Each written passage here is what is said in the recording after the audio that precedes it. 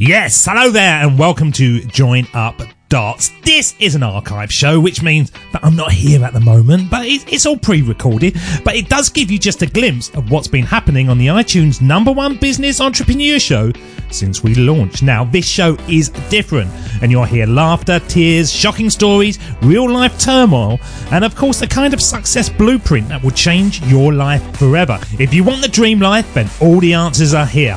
Now, these are the old episodes, so to get right up to date, listening to the latest stuff, then simply search Join Up Dots, click subscribe, and never miss an episode again. And of course, over at joinupdots.com, you can get instant access to our free 12-day podcasting course or loads of amazing free downloads to kickstart your own entrepreneurial journey, all made by my own fair hand. So let's get on with the show.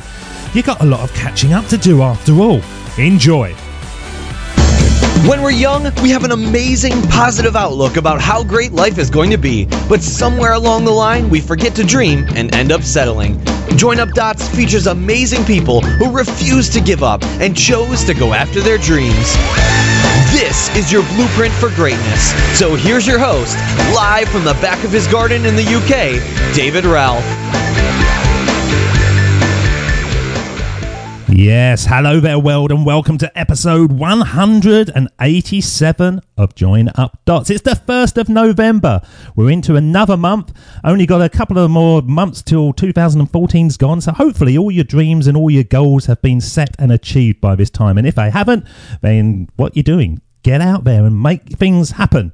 Today's guest is an astonishing lady who delivers positivity and inspiration to the world every day of her life. Born with ocular albinism, a condition that has made her legally blind, she managed to hide the issues with her vision until well into her 20s from her employers, friends, and I guess the world. But more amazingly is the fact that she'd been legally blind since a child, but it wasn't until she was 17 that she actually realised it fully too. Now, her parents, upon finding out their newborn daughter had been born with a condition, decided that they wouldn't tell her, as they believed that it would result in both her and others placing limits on what she could achieve in life. And so she lived with the condition, and for over 10 years from finding it out, she graduated and joined an international consultancy firm. But the time came when her eyes deteriorated so much that she could no longer hide it anymore, and the time would come to change direction. And with that direction, she set out to change opinions across the world. And I love this about her story. But the realisation of what she should do next in her life came on the top of an elephant whilst travelling 1,000 miles across the country raising funds for sight savers. She decided that she would create the non-profit organisation Kanchi, named after that very same elephant, that aims to change the attitudes and behaviours towards people with disability by working with business leaders, helping them to see these people as assets to be developed. And now as her star continues to shine brighter and brighter, she's highly sought after as an inspirational speaker the world over. So how do you manage from the top of an elephant to see a path that is literally life-changing, and more importantly, then have the courage to tackle it head on? And where does she feel the most work still needs to be done as the world accepts and embraces disability in its many forms? Well, let's find out as we bring onto the show to start joining up dots the one and only Caroline Casey. How are you, Caroline? I am good. That was some fantastic entrance into me. Thank you very much. You deserve it. Yeah, well, thank you. I'm very good. It is a very wet day here in November in Ireland, so I'm cold and I'm thinking about sitting on the back of that elephant in the heat in India. Gosh, I wish I was there again. Well, I must admit, I don't often have this feeling, but I felt like reaching over and giving you a little hug, because before we sort of really started recording, you said you're sitting in a little room all on your own, and I felt sorry for you. Is that how life's got? Not at all. My gosh, no. It's the complete opposite. It is because I'm surrounded by fantastic people that the only way to actually have a conversation with somebody is to lock me in a room on my own. No, not at all. I'm one of those very lucky people that everything that we've done in the last 14 years has been because of the people around me, partnering with us, having fun with us, telling us when we can't do something and when we can do something. So no, I am by no means on my own, and nothing I've achieved I've done on my own. It's fascinating. Now, normally I sort of meander around, but there's so much I want to talk to you about. I want to sort of dive into it. But one of those phrases you said there, people telling me what I can't do and can do, I would think that is like a red rag to a bull, isn't it, for you, that you can't do something? I would have thought Caroline Casey would go, no, if you say I can't do it, I'm going to prove to you that I can. Yeah, I mean, I used to say something like, when somebody said no to me, I would go, well, that translates into bring it on. And you're right, there's a real thing about my personality, and it doesn't have anything necessarily to do with my vision impairment. It's just that I'm a Casey, and no is just the challenge to try harder. But, it's so interesting. I think as we grow older and as we achieve more and maybe have more success, that we're not maybe as brave as we were when we first started out. And I've been doing this for 14 years now, and what I've recognized about myself, I think it's time to reboot that bravery. I'm 42 years old now. I'm going to be 43 very soon. And I'm thinking, yeah, this is good, but no, we got to do better than this. So it's about not being frightened to step out of that comfort zone again and really kind of embrace the kind of ridiculous maverick in me so that I can hopefully go further. I tell you what, you used a word that is a badge of honour for me, maverick. I went through my corporate life and all the directors and managers used to say, David, you're a maverick. And they used to say it to me like it was a bad thing. And it was them kind of trying to make me conform somehow. But now I've freed myself. I love that word maverick. It's good, isn't it? To be a maverick seems to be a free thinker who runs on their own steam and passions to drive things forward. Yeah, I mean, I love the word maverick as well, actually. I love the word maverick and I love the word outlier. And another word I love is magnificent. And I kind of think, magnificent maverick, because in some ways it's what I hope that I will live to be all the way through until I die. And I hope I'll be on the planet for some time yet. But you're right. I think for me, the reason I love that word, it's because it's somebody who does not accept fine is good enough. I hate good enough, Good enough is not good enough. And I think I'm in a world where, if I was just to accept things as they are, that's not the world I want. And I don't want to be somebody sitting back giving out about things and saying I wish they were different if I wasn't involved in the solution of it. And I think the people who really make stuff happen are the kind of crazy people.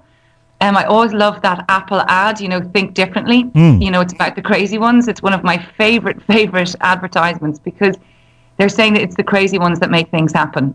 And as we're in a world where everybody's trying to be so perfect, and there's no such thing as perfect. And, and to be the same, it's, I just love when people are different and who are proud of being different and confident enough to be different, no matter what other people think of them, because they're the people who really change things. I mean, they're the real change makers.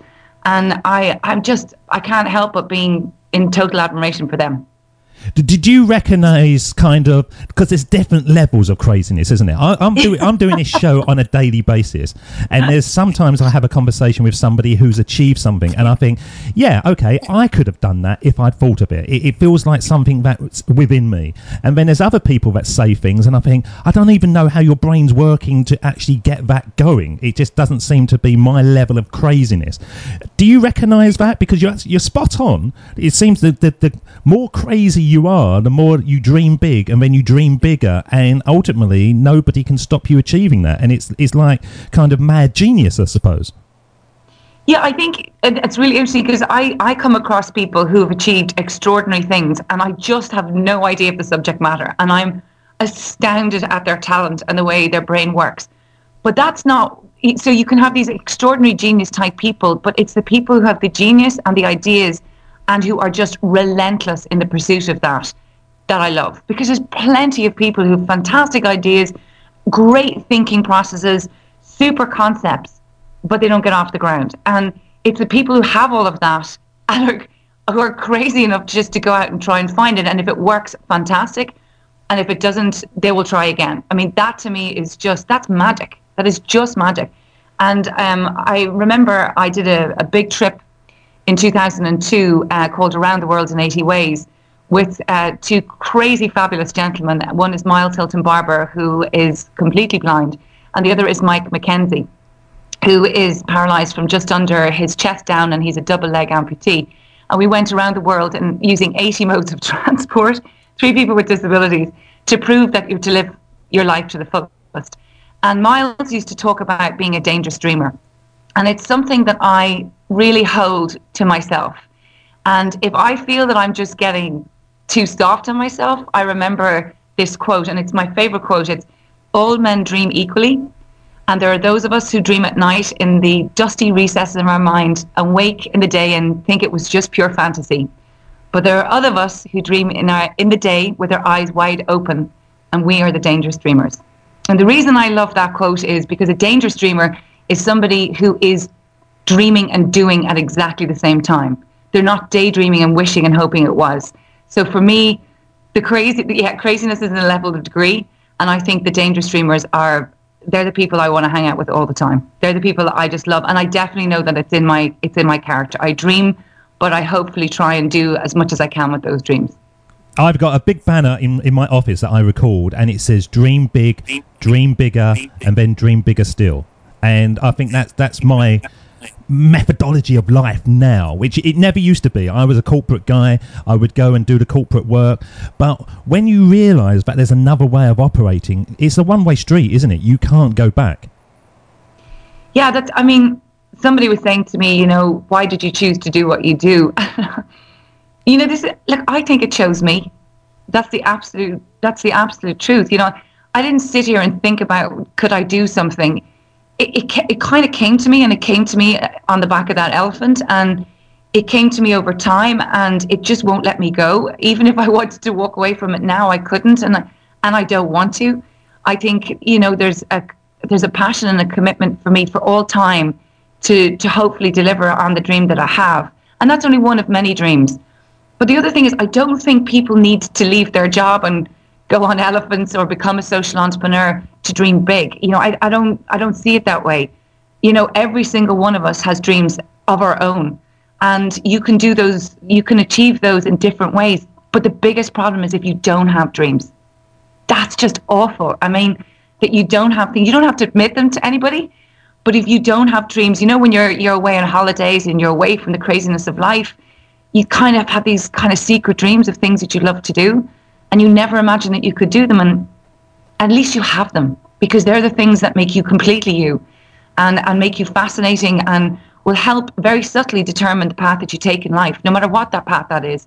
It just, you talk about children and childhood, and that's where dreams begin. And I just think we should continue dreaming right until the day that we die.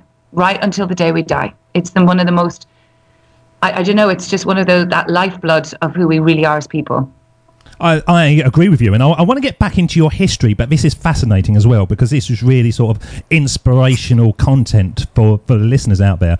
But I believe I'm a very open-minded guy, and over the last few weeks I've interviewed a few people that aren't able-bodied, and one of them was a lady called Jessica Cox, and I don't know if you know Jessica, but she was born with no arms at all, and in my head, I was thinking, how can she do this? How can she do that? And she made this video on her website where she, with her feet, she's brushing her teeth, she's playing the piano, she's using her mouse, and she learned to fly an airplane, and she can drive with just her feet.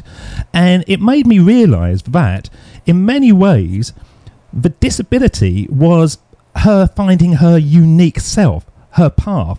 And the people that have got, quote unquote, a disability, I don't like to use that word, seem to be the ones that are more content with themselves and more ability to play to their strengths than the able-bodied people that are kind of lost somehow. Do you find that? Because it strikes me more and more when I speak to these people, I think to myself, no, actually, who's disabled? Me, by sitting here not doing everything I can possibly do, or somebody like Jessica who's really not taking no for an answer and going for every single thing?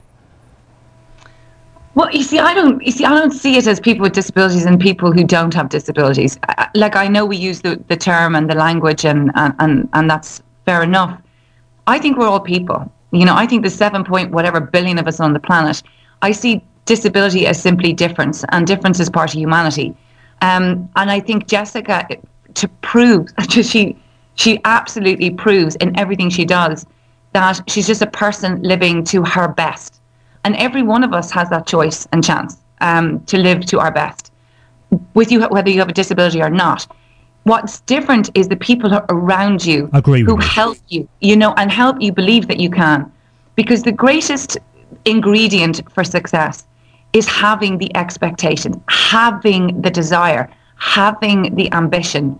And what strikes me so much, particularly if somebody has a physical, visible disability, it's, traditionally the people around those people have determined, because they look at the thing about that person that doesn't work, and they decide that that person can't do things. Whereas every single individual on this planet has potential of their own, ability, value, a personality, to contribute. The disability community has overachievers in it, as does any other community in the world. The disability community is part of the broader community of our humanity. And so what I think when you see Jessica is she just pushes the limits of who she is. Not whether she's a disabled person or not. She's just pushing it because she wants to do these things. She wants to have the life, and she wants to fly a plane, go for it. And she's just not willing to take no for an answer. And there are so many other people who do not have a disability who live life like that as well. And we can't all be the same, and we can't all have that, maybe crazy ambition. But what we should do is, it's so extraordinary. We have so much more potential in us than we realize. We really do. And it is nothing, it's kind of like, why not use that potential, that hidden potential? Because it's such a waste if we don't. And we often find that potential when we're between a rock and a hard place. When we've been really, really pushed and stretched, we realize we're 100% more capable than we actually ever gave ourselves credit for. So I always think like hidden potential is like the lottery ticket you won when you died. Like, what a waste of time. Yeah, no, but the kind of point I was making is, and I totally am on the same sheet as you, but it was like, it's my mindset. I like to say that I'm very open, but in my head I was thinking, how can she do this? How can she do that? How's that possible? But then when you see the video, you realise that everything's possible, and it's that individual deciding to do it. And that's what this show is about. It's saying to the people out there, it doesn't matter what your situation is, what your monetary situation is, if you want something hard enough and good enough, then you can go for it. And it may not be achieved overnight, but ultimately you can make differences in your life. And that is why your story is so powerful. That's why Jessica's story is so powerful. That's why every single guest that's been on the show is so powerful, because at the end of the day, they've made the choice to go for something, and they're living to their unique self. They're playing to their strengths. Well, one of the things that I think anybody listening to you is the idea that you left the corporate world to do what you do because you love it. In other people's minds, that is completely impossible. And that is no different, by the way, to, somebody, like Jessica or I doing what we do. It's like you took that big step.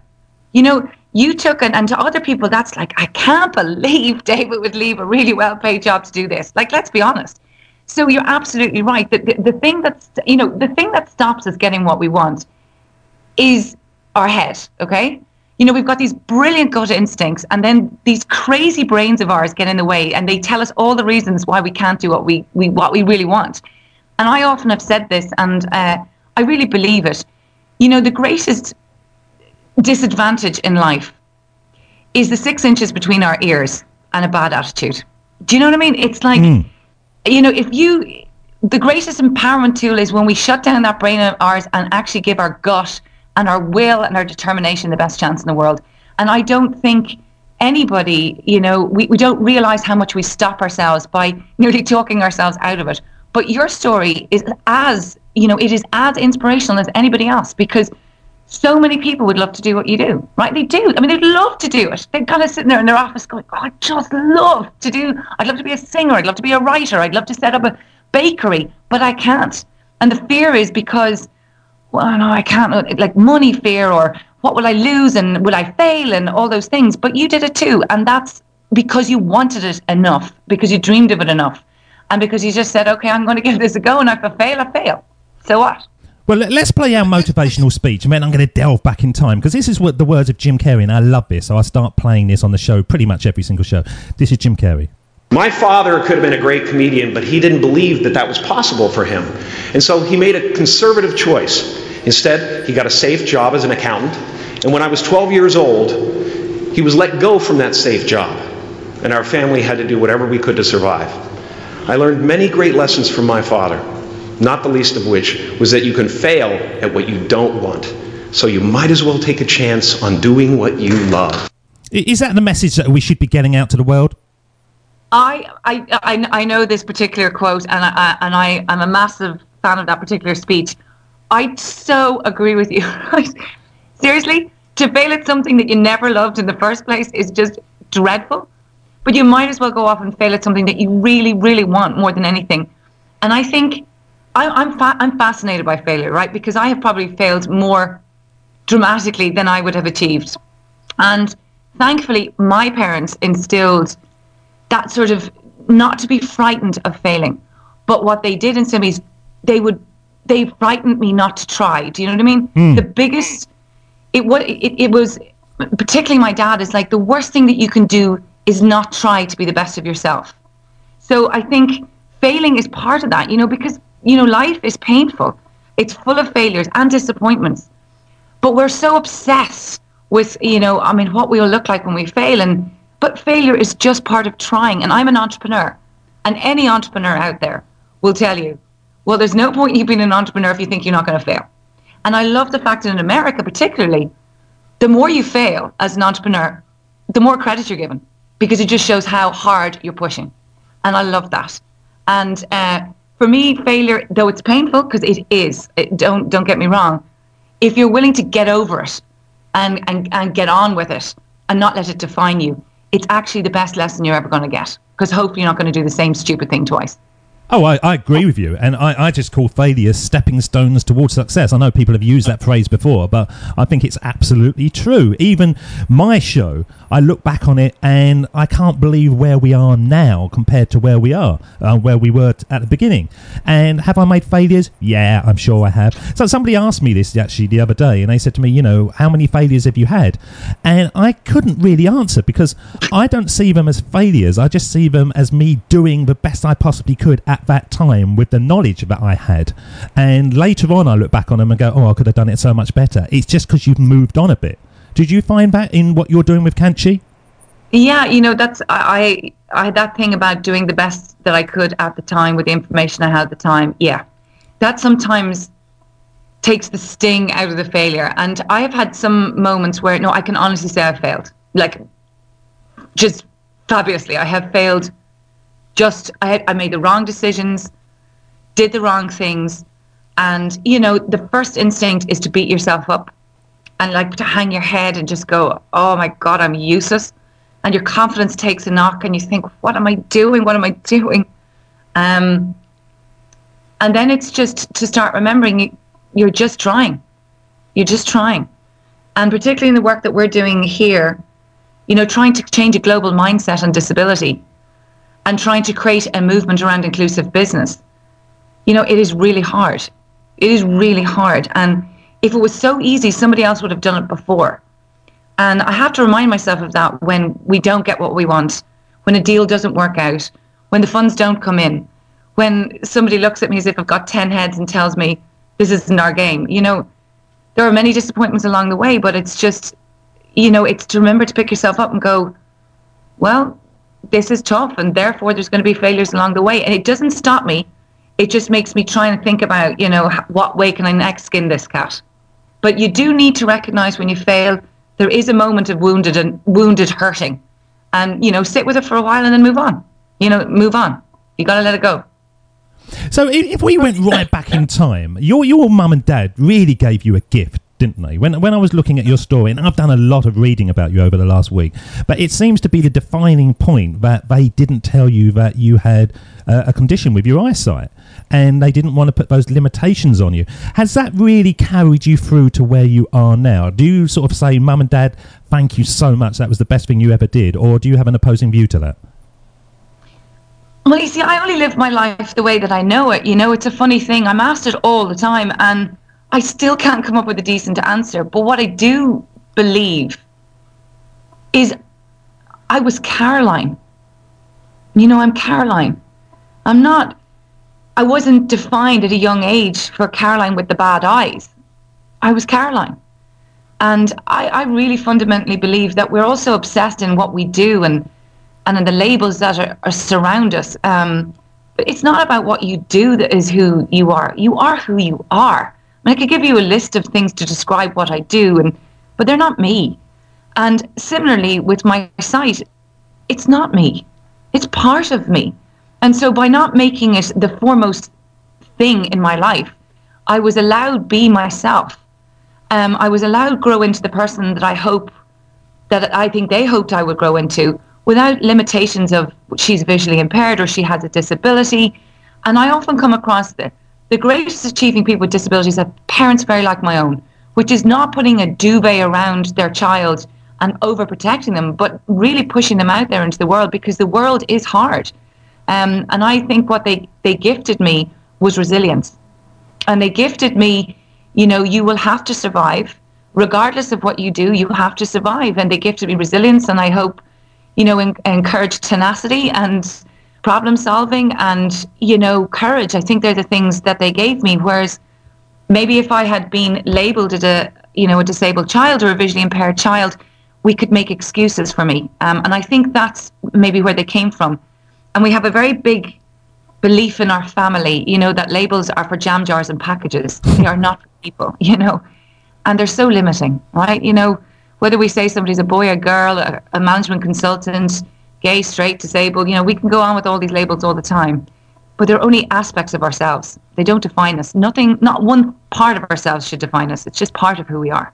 Yeah, but that's for the label, and I accept that. But I know people personally that have had children that they, from an early age, they have done things for them all the time. And they go, oh no, we'll do that because it's not easy for you. And the kid has grown up just knowing that they can't do that. It's kind of ingrained into them that I will never be able to do that. And that's the thing that I think your parents gave you. They didn't seem to mollycoddle you. It was just, you are who you are, get on with it.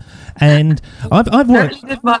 No, there was no mollycoddling. Actually, when I used to fall or crash my head against a wall, my dad's response used to be hilarious. It's like, well, get up. If you could, I remember them. I have countless stories, of all the times that you failed because of your sight. I mean, can you imagine going to school and not knowing that you had a vision problem? And you're there trying to play hockey, tennis, jump over hurdles. I mean, honestly, it was a disaster. Well, I can't imagine that at all, though. I know. Were you the world's clumsiest girl? Did people go, oh, don't throw it to her, she's always going to drop it? Well, pretty much, was I the world's clumsiest sports person? Yes, but I'm not actually a clumsy sports person. I just can't see what I'm doing. The thing is that I was the last person to be probably picked on a team because it was fairly useless, right? But it's, I have a reason now to explain to myself why I was so clumsy. But yeah, you're right. I mean, my parents, there was no mollycoddling going on. There was none of that. It was get up, get out, and get on with it. Do you know what I mean? And that prepared me for life, because you don't have it's. I understand so much when a parent, has a child with a disability, because they love them and they don't want their child to hurt or be in pain. They don't. And you can't judge that. And I can imagine that's the most natural thing in the world to do. But however, we're not children for always. And every one of us gets into life. And life ain't fun at times, and it's fabulous in other ways. But you can't protect yourself from life for always, because it's just out there and it's full of all those things. So I don't judge any parent for doing that, but I do think our parents, and actually many more parents like our parents, have tough love. And I don't think you have to have a disability to have tough love from parents. And that's where you see a lot of people really, striving and achieving. Well, I think I have soft, tough love. Me and my wife, we have different ways of doing it. If my kids are at home with me on a Saturday, they pretty much fend for themselves, and they can make their own breakfast and they can do everything. And when they come home at the end, as long as they're alive, I think I've done my job. But my wife will kind of go, oh, she's only 9, she can't make a sandwich and all that kind of stuff. And it's that kind of, how do you balance it? How do you protect your kids, but also give them enough strength and life lessons to be able to grow up? Because at the end of the day, all you're doing as parents is getting to the point when you throw them out the nest and hopefully they can fly and away they go. Yeah, the balance is so important. And I want to be very clear that yes, we had tough love, but we had love as well. And there was never a moment where any of the three of us, because I have a sister and a brother, we really did feel loved. And you know what? It's an amazing thing. Mum and Dad never told us to be what we were to be when we grew up. We were given that freedom. You know, whatever it was that we were going to choose to do, just do it the best that you can. And we were loved. You know, there was never, you never doubted being loved. Never doubted it. But what I mean, my mom is just, she still remains the great mom. You know, when you walk in the kitchen door, she has food on the table for you. Seriously. You know, the hug is always there. She's always there when you cry. And I remember when I finally came to terms with my vision, you know, a time in March of 2000, and I knew I had to come out of the closet about it. Do you know, the first person I wanted to go to was my mom. I just wanted to be with my mom. She was the one person I wanted to just go and have a cry with, and have her put her arms around me and give me one of those hugs, you know. So it's a very fine balance, I can imagine. But I think in our case, we probably were very lucky. I think that's true about mums, because I read something about in like Vietnam and war scenarios, when these soldiers unfortunately get, you know, really badly wounded, the person they cry out for is their mum. Even though they're soldiers and they're protecting their country and they're in real rough and tumble, it's their mum that you've got that connection with. And I feel the same way with myself. If something, and my wife, funnily enough, when I got married, my wife actually had to tell me off of this. When something big was happening in my life, I would tell my mum before I told her, and then she would phone, and my mum already knew about it, and she said, look, we're married now, it should go the opposite way round. And yeah, all right, fair enough. And I sort of raised my hand and said, you know, slap it. And I've learned from that lesson. But yeah, the mum connection, it's always going to be there, isn't it? Yeah, but I mean, I think there's a really strong expression here, Irish mothers and their sons. I don't know if that's the same in the UK, but there is something very much between a son and a mom. And yeah, I don't know, it's family, you know. At the end of the day, family is so important. And I need my dad for, you know, a myriad of different reasons. He was an entrepreneur. I certainly have my entrepreneurial spirit from him. He was the one who taught me about business. He was the one that pushed me probably harder than anybody else. He's the one that I go to for advice from business. He's the one that kind of tells me, you know, do A, B, and C, or what do you think about this? And then on the other side, my mom was the one who, you know, we used to dance around the kitchen. Like, I grew up with, you know, music, and I always remember her just, you know, dancing with us around the kitchen. And when my marriage broke up a few years ago, and it was a really dark time of my life, you know, really very, very hard period to go through, because these are things you don't want to go through. But, you know, one of the things I reverted back to was dancing around the kitchen and singing into a wooden spoon to, you know, to give you that kind of sense of possibility before you went off to work. And that came from my mom. And she, you know, she always taught us how to make the most out of nothing, because we didn't have a lot of money when I was growing up. And so she was like, well, always make something look good, you know. So, you know, even if she was always great for having candles, because candles made a room look better. You know what I mean? Or setting a table with something colourful. So it's just, she had that great, you know, joie de vivre and that great creativity. So they're both very important influences in my life.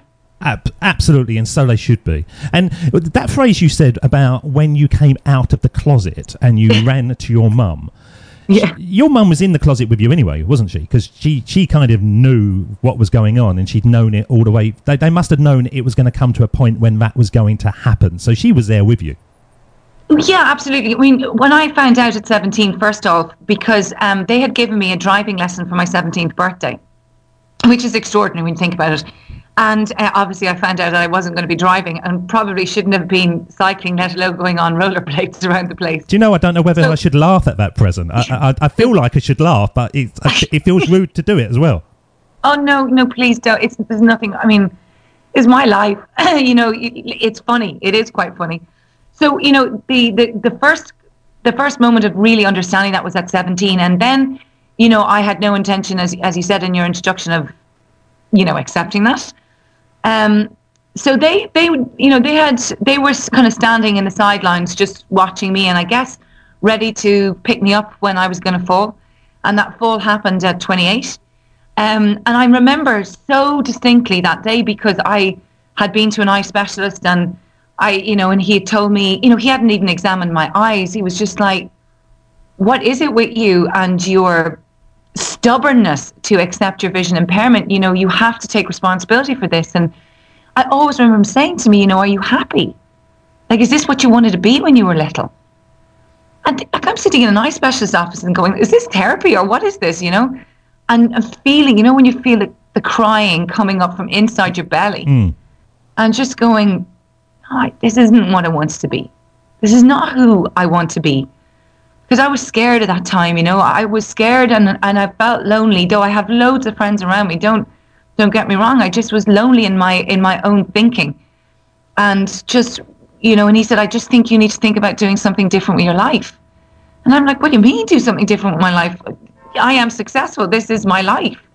And just running home to Mom and just breaking down, crying in front of her, going, Mom, like, what is this? Who am I? Like, why are my eyes so important, you know? And I kept saying to her, it's like, Mom, I know there's something more I can do in life. I know it. I can feel it inside me. I feel I have something else to do. And I always remember her just tucking my hair behind my ear as I'm looking at her crying away. And she goes, I know you can do more. I know you can do more. And it was that day after I had left her when I went for a run was the day that actually was one of those big days that changed my life. So, yeah, she was part of that day. I actually, I'll be honest with you, Caroline, I actually felt choked up when you said that, because that's such a small little gesture, isn't it? Just brushing your hair, but there's a calm, there's a comfort, and she told you exactly what you wanted to hear and you should have heard at that moment. She provided another gift for you.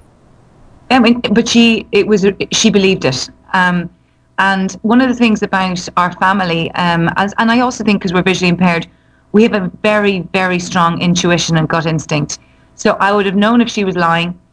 But I felt it in myself, David. I can't explain to you. I really, really felt something was coming. And I really felt I had to do something. And I think her just looking back at me, you know, as now, because we're both adults at that stage, you know, I was 28 and she was, you know, 25 years older than me.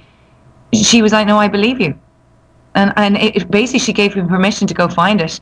And I always think that was just a really important moment in my life, because it could have been very different. It could have been a very different moment. Is that the kind of mad genius that we were talking about at the very beginning of the show? Because I know that feeling. I know exactly what you're saying. And when I left my corporate job for probably about 6 months beforehand, I just felt there's got to be more than this. There's something I should be doing with my life. And now I'm doing this. I feel it every day that, yes, this is where it is at the moment, but God, where's this going to go? This is going to get bigger and bigger and bigger. And I just feel it. It's like a sort of geyser inside me that is just going to explode. And do you think that is when these people do these kind of mad things, these maverick things, magnificent mavericks, and they go off and they achieve stuff that you kind of go, how the hell did that happen? Do you think that's exactly how they feel as well? Yeah, you know, look, you can hear it in your voice. You can hear your passion. You can hear that you are content, that you're excited. And that's because you're doing what you're supposed to do. And I guess you, like me, like anybody else who's taken a massive life-changing step or just done something that you really wanted to do, I think the precursor to making that decision is an ache. It's like an ache. I don't know how to give you the right words, but I could just feel inside me this sense of, I just want to be more. I just want to do more. I know that I'm capable of it. I don't know how. I don't know what I'm going to do, but I just knew that there was something that was so restlessly inside me, just kind of bursting out. I mean, I used to describe it as a hole in the heart.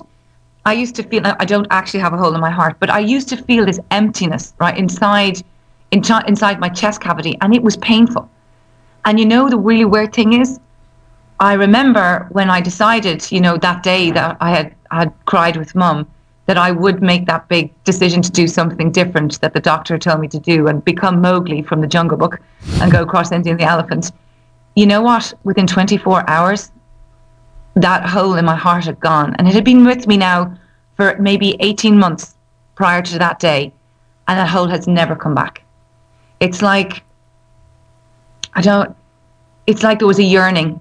And then when I made the decision, the yearning stopped. Well, when you were Mowgli, did you wear like a red nappy and be naked? Did you go the full hog, Caroline?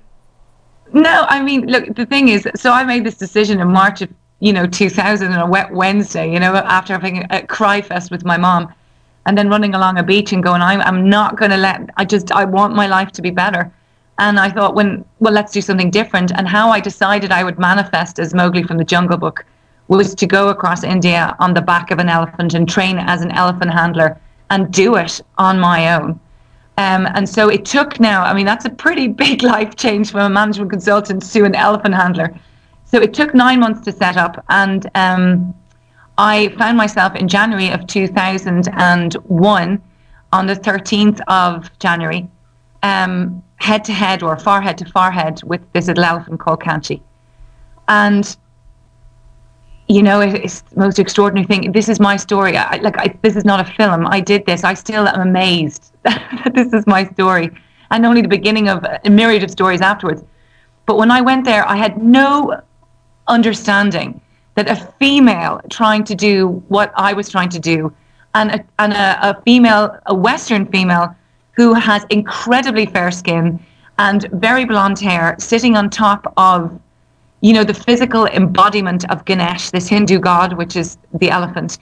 How extraordinary the Indians would think this was. And I learned to ride bareback. There was no howdah, there was no luxury. I slept, night in, night out beside the elephant on top of a van amongst snakes and monkeys. I had a bucket to wash in. But the one thing is I had to be covered up because, it's totally inappropriate, and certainly was then, for any woman to, be showing lots of skin, and particularly on an elephant. So I was dressed in pajamas, literally, which was good because it covered my skin. And I was probably the most unattractive looking Mowgli that you could ever imagine, sitting on top of that elephant. And I went pink as the way, because it was 44 degrees most of the time and incredible humidity. So it sounds terrible, to be honest. It wasn't. It was, it was, oh gosh, I can't explain to you. It was the most amazing thing. I just imagine sitting on an elephant must be painful for 1,000 miles. No, it wasn't painful. No, it wasn't painful. It was extraordinary. I mean, look, I guess this was my passion. Not everybody has a dream to do this. It was my dream, so I guess I wanted every part of it. I tell you what the heat was hard. The fascination of everybody around me. I had very little privacy on the trip. I realized on the trip that my eyes were the least of my problems. And that's really when I got over myself on the eye thing, is because my eyes actually had afforded me opportunity to get there and achieve the dream. But most importantly, the thing that was against me out there was I didn't speak the same language as the 6 Indian men who worked with me. And I owe a huge amount to a man called Neeraj Bhathania, who ran the trip with me. But we didn't speak the same language. I was a woman, they were all men. And I had this very, very fair skin in the sun. So my eyes were of no concern. It was just it was just an amazing adventure. And I often dream in quiet times of the day of, can you imagine seeing India on the back of an elephant when you're sitting there on the top of this extraordinary, beautiful creature, and, you see the top of their head and their trunk comes up to touch you every now and again. I mean, that's just pure magic. It's just magic. It is, but I think I'd like to be in a car with the air conditioning on, with maybe Radio 2 playing as I'm driving through India. That would be utopia for me. Yeah, well, you see, I guess we all have. That's what's great about being human. We don't all want the same thing, right? And that's fantastic. But mine was this, and it remains. And I still have a million adventures inside me, and I did adventures after it. I probably, if you were to give me a choice right now, I'd love to hop off into a desert and, skedaddle off on a horse like a cowboy and like a cow Indian. The more dust, the more muck, the more mess I'm happier in. I mean, people who know me, I look like a cowgirl. I look like a cowgirl even going into meetings. I just think there's an inner cowgirl in there, or an inner adventurer. I love. Well, I was an archaeologist as well, so I like hanging out. You're like outside. Indiana Jones, aren't you? Well, I tell you what, choosing to do archaeology as a visually impaired person was probably one of the most stupidest decisions I ever made, but I did love it. You say lots of phrases when you're talking with such passion and enthusiasm. There's certain phrases that sort of really jump out on me, and the one there was, you had to get over yourself. You had to actually, because that struck me once again as slightly strange, that you'd got to the point that you were on an elephant going through India, which you would have thought by that time you've got over yourself, and then you were still finding parts of your character that kind of almost needed to be thrown away to move on to the next stage. It's fascinating how this can happen, isn't it? Yeah, I mean, I don't know about you, but I mean, I'm finding every month, every year, so many things you learn about yourself, things that you don't want to know about yourself.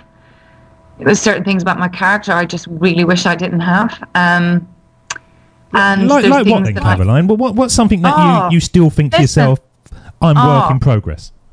David, I'm going to be work in progress until I finish, you know.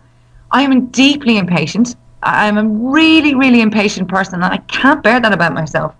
The other thing that I'm finding that really annoys me about myself is I have this amazing gut instinct, right? I have amazing gut instinct, and I've made some really big mistakes over the last 7 years. And I don't blame other people for them. They're mine. You know, I'm not going to be a victim to situations. The mistakes that have happened in my life are down to me. And the thing is, I knew the answer for all of those decisions. They were in my gut. But I let other people talk me out of my gut instinct, or I doubted myself because I was trying to please people or make them happy. And I'm just like, Caroline Casey, like, when do you ever learn that, you know, your greatest gift is in your gut, you know?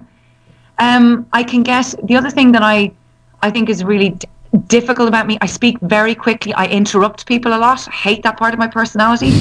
I try to do too much. I can become unfocused very quickly. I'm very hard on myself, and that's not a good thing. Being hard on yourself puts you in stupid situations. It doesn't allow you to take credit or at least enjoy the good stuff, you know, because you're rushing on to the next stuff and you're trying to do everything. And I don't think that's a good part of myself. I sometimes think I also live in my head too much. As I was saying earlier on, I analyze things too much rather than feel them. I'm always trying to think through a solution, whereas you're never going to think a solution. You're going to feel a solution. I mean, I could go on. I've plenty of things that are not great about me. Yeah, but they all make you, don't they? They do. And, you know, one of the greatest gifts I think we can give ourselves as we go through life is to be as self-aware as possible, and not frightened of the things that aren't good about us. And I have a habit, because I'm a very emotional person. You know, you talked about this, about Maverick, about conforming. People try to make you conform. When somebody says you're emotional, you know, I don't think they say that in a good way. They're going, oh, you're very emotional, Caroline. And I'm like, yeah, I am emotional, but I'm really glad in ways I am emotional, because that's passion. That's passion to make things happen. And I hope it's that passion that has maybe been part of making good things happen. But I doubt myself very quickly. And as I was saying to you early on, you know, when you choose to do something like this, do not think that I am, you know, Miss Pollyanna, jazz hands, fabulous, positive all the time. I'm not. You know, life is not easy. And, you know, I've just had to work around how to handle the tough bits. There's times of profound sadness I have gone through in the last while, or deep, deep sort of self-doubt, real deep self-doubt. And, you know, I have to find those survival tools or mechanisms and really not hold on to the negativity, because there's a lot of negativity around, and you just have to find ways of getting around it and moving on and being okay with that. Because, they're all part of me, and I hopefully have really good parts of me, because I was saying I'm not a management consultant or a social entrepreneur or an archaeologist. What I am is Caroline, and which is a sum of all my good bits and my bad bits and all my dreams and aspirations and all my successes and failures. And the fact that I, you know, love doing snow angels, you know, I mean, that's who I am. That's not what I do. Who doesn't love doing snow angels? You can't beat a snow angel, can you? No. or a sand angel. And if you can't find sand or snow, go and do the grass. And I swear to God, I only did that about 3 or 4 weeks ago. I just went out into the park and just did a bit of a grass angel as I was trying to think of a solution for something, and I was looking at the blue sky. And I was like, God, this is great. I've created a life where I can go out and just do a grass angel and not really care what anybody thinks of me. It's pretty good. And that's what life is all about. I'm going to play the words of Steve Jobs, which is the theme of the show. But he quite eloquently said back in 2005 that we are the sum of all our parts and no experience is wasted. And it's how we actually meander through life that actually gets us to where we want to be. This is Steve Jobs. Of course, it was impossible to connect the dots looking forward when I was in college. But it was very, very clear looking backwards 10 years later. Again, you can't connect the dots looking forward. You can only connect them looking backwards. So you have to trust that the dots will somehow connect in your future. You have to trust in something, your gut, destiny, life, karma, whatever. Because believing that the dots will connect down the road will give you the confidence to follow your heart, even when it leads you off the well-worn path. And that will make all the difference. So you said that you trust your gut, and when you haven't trusted your gut, you've gone badly wrong. It's interesting that somebody like Steve Jobs actually says those same words as well, because we've all got a gut, we've all got that kind of compass inside us that can direct us to where we should go. But for most of us, we ignore it. Yeah, he says it better than anybody. I think that is just a really profound way of saying it, and a far more articulate way than I would have said it. Following your heart can lead you to extraordinary places, and that is your gut, your heart and your gut and your instinct. Because our wisdom of who we really are, we have all the answers for who we are and what we're going to be. It's already inside us. We already know. And as I said earlier on, it's when our brain and the analysing and the doubting and the voice inside our heads keeps telling us, but you can't. Because you can't, because you can't, because you can't because you have a good job. You can't because, well, I'm in the marriage and I can't get out. You can't because I've got children. Or you can't because, I can't see. And our brains will give us a million reasons why we can't do things. But your heart and your gut and your faith and your destiny and your instinct, it already has the answers. And yes, I fully stand up and say the greatest mistakes in my life were when I didn't listen to my heart and my gut. And I have to continue to really challenge myself when my gut says one thing and my head says another. And the thing to know is you will only really hear your gut or your heart when you're not running around madly trying to fix things or run away from things. It's when you give yourself the time to be a little bit still every now and again, you'll hear what it is that you really should do, want to do, what your heart's yearning for. And that's not just me. We all have it. Every single one of us has that inside us. The amount of people that I have spoken to who have said that the biggest game changer that they had was when they gave themselves maybe half hour, an hour each day just to sit there thinking. And when they thought of everything that was going in their life and something scared them, that was the thing that they realised they had to do. But they only managed to get that fear compass going when they actually sat there and let everything disappear around them. I love that. So everybody keeps telling me I should learn how to meditate and do yoga. And I'm terrified of doing meditation because I can't seem to shut my brain down. But my version of meditation, by the way, I am starting meditation, but my version of it is running. I run. And running is, I get into a very sort of, I don't know, it's kind of like a meditative state, particularly when I'm fit, okay? So when I'm fit, I'm just running and I'm just letting things be. And oh my God, the things that come through my mind when I'm running. It's like seeing a whole load of pictures in front of me because it's my time. And now I run with a sighted guide, obviously. So the great news is sometimes I talk to my sighted guide, sometimes I don't. But I just love it. But the one thing I've been thinking about recently a lot is this very simple question. What would you do if you're not scared?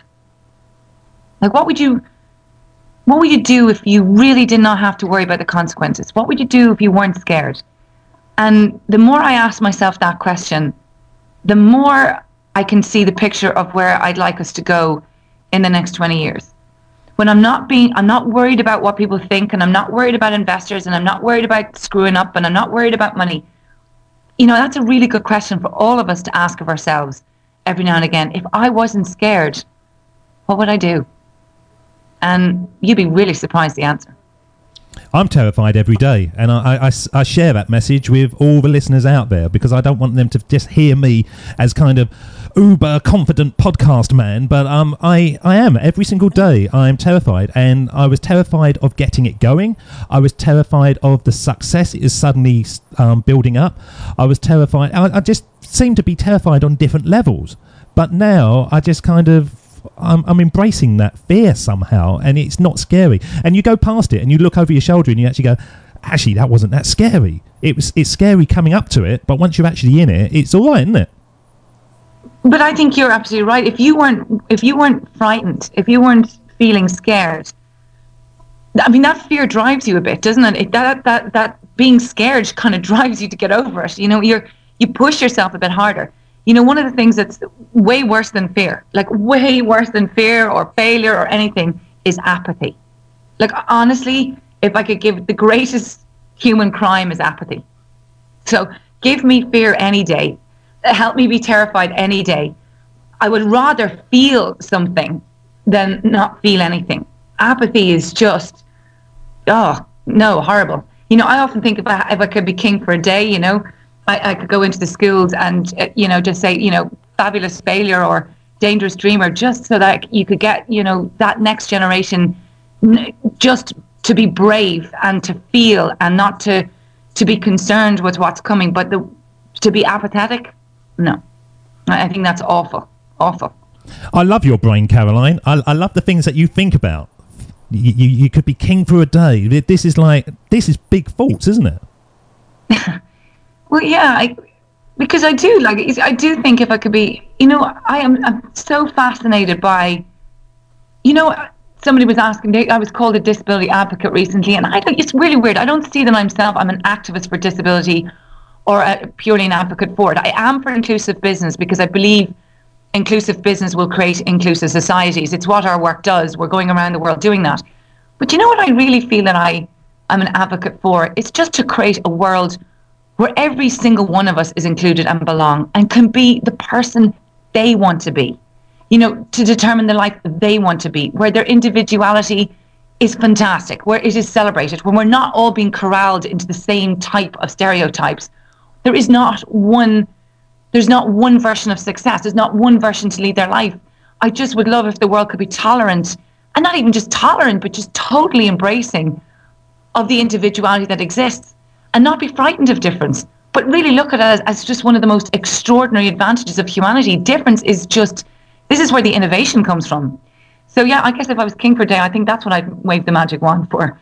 But for me, is like, I'd love us to teach in school for kids is to dream big, as you say, is to be dangerous in our thinking, to not be frightened of failure and those things, because that's what builds that sort of tolerance and open-mindedness.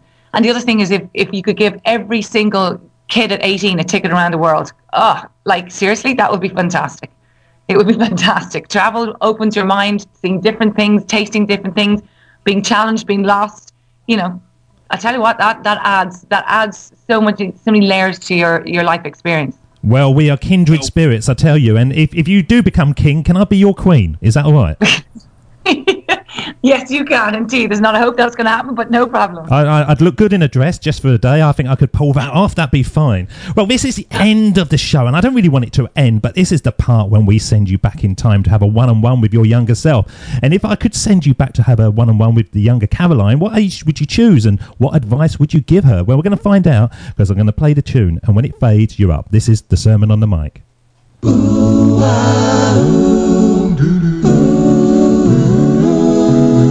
here we go with the best bit of the show, the Sermon on the Mic, the Sermon on the Mic. Ooh,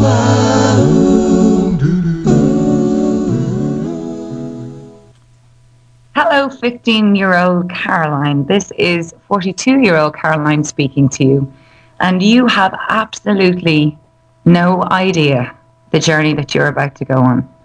And I know right now you are so scared because you don't fit in. And I know that you can't understand why it doesn't feel right. And I know that you're confused, and like you think you're the only one that doesn't know what it is that they're going to do. But you have no idea. The journey that lies ahead of you is going to be so much more extraordinarily different than you ever imagined.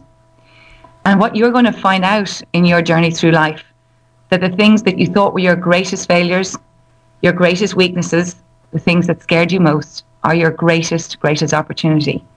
And I want you to think about something, little Caroline.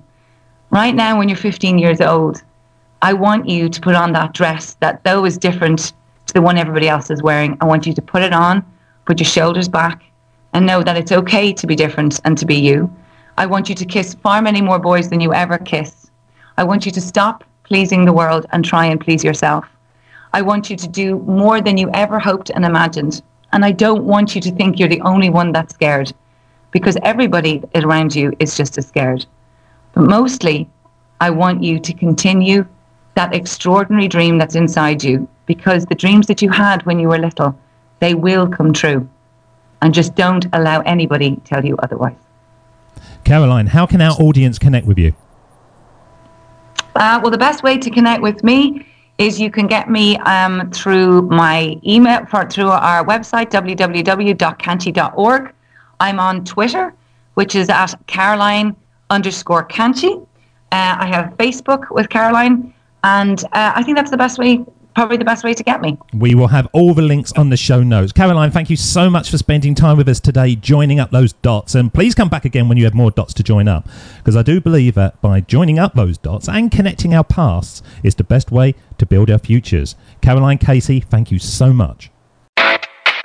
David doesn't want you to become a faded version of the brilliant self you were once to become. So he's put...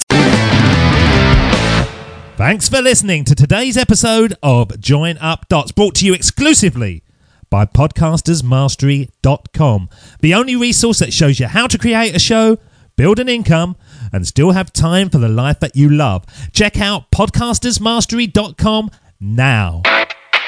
David doesn't want you to become a faded version of the brilliant self you were once to become. So he's put together an amazing guide for you called the 8 Pieces of Advice that every successful entrepreneur practices, including the 2 that changed his life. Head over to joinupdots.com to download this amazing guide for free, and we'll see you tomorrow on Join Up Dots.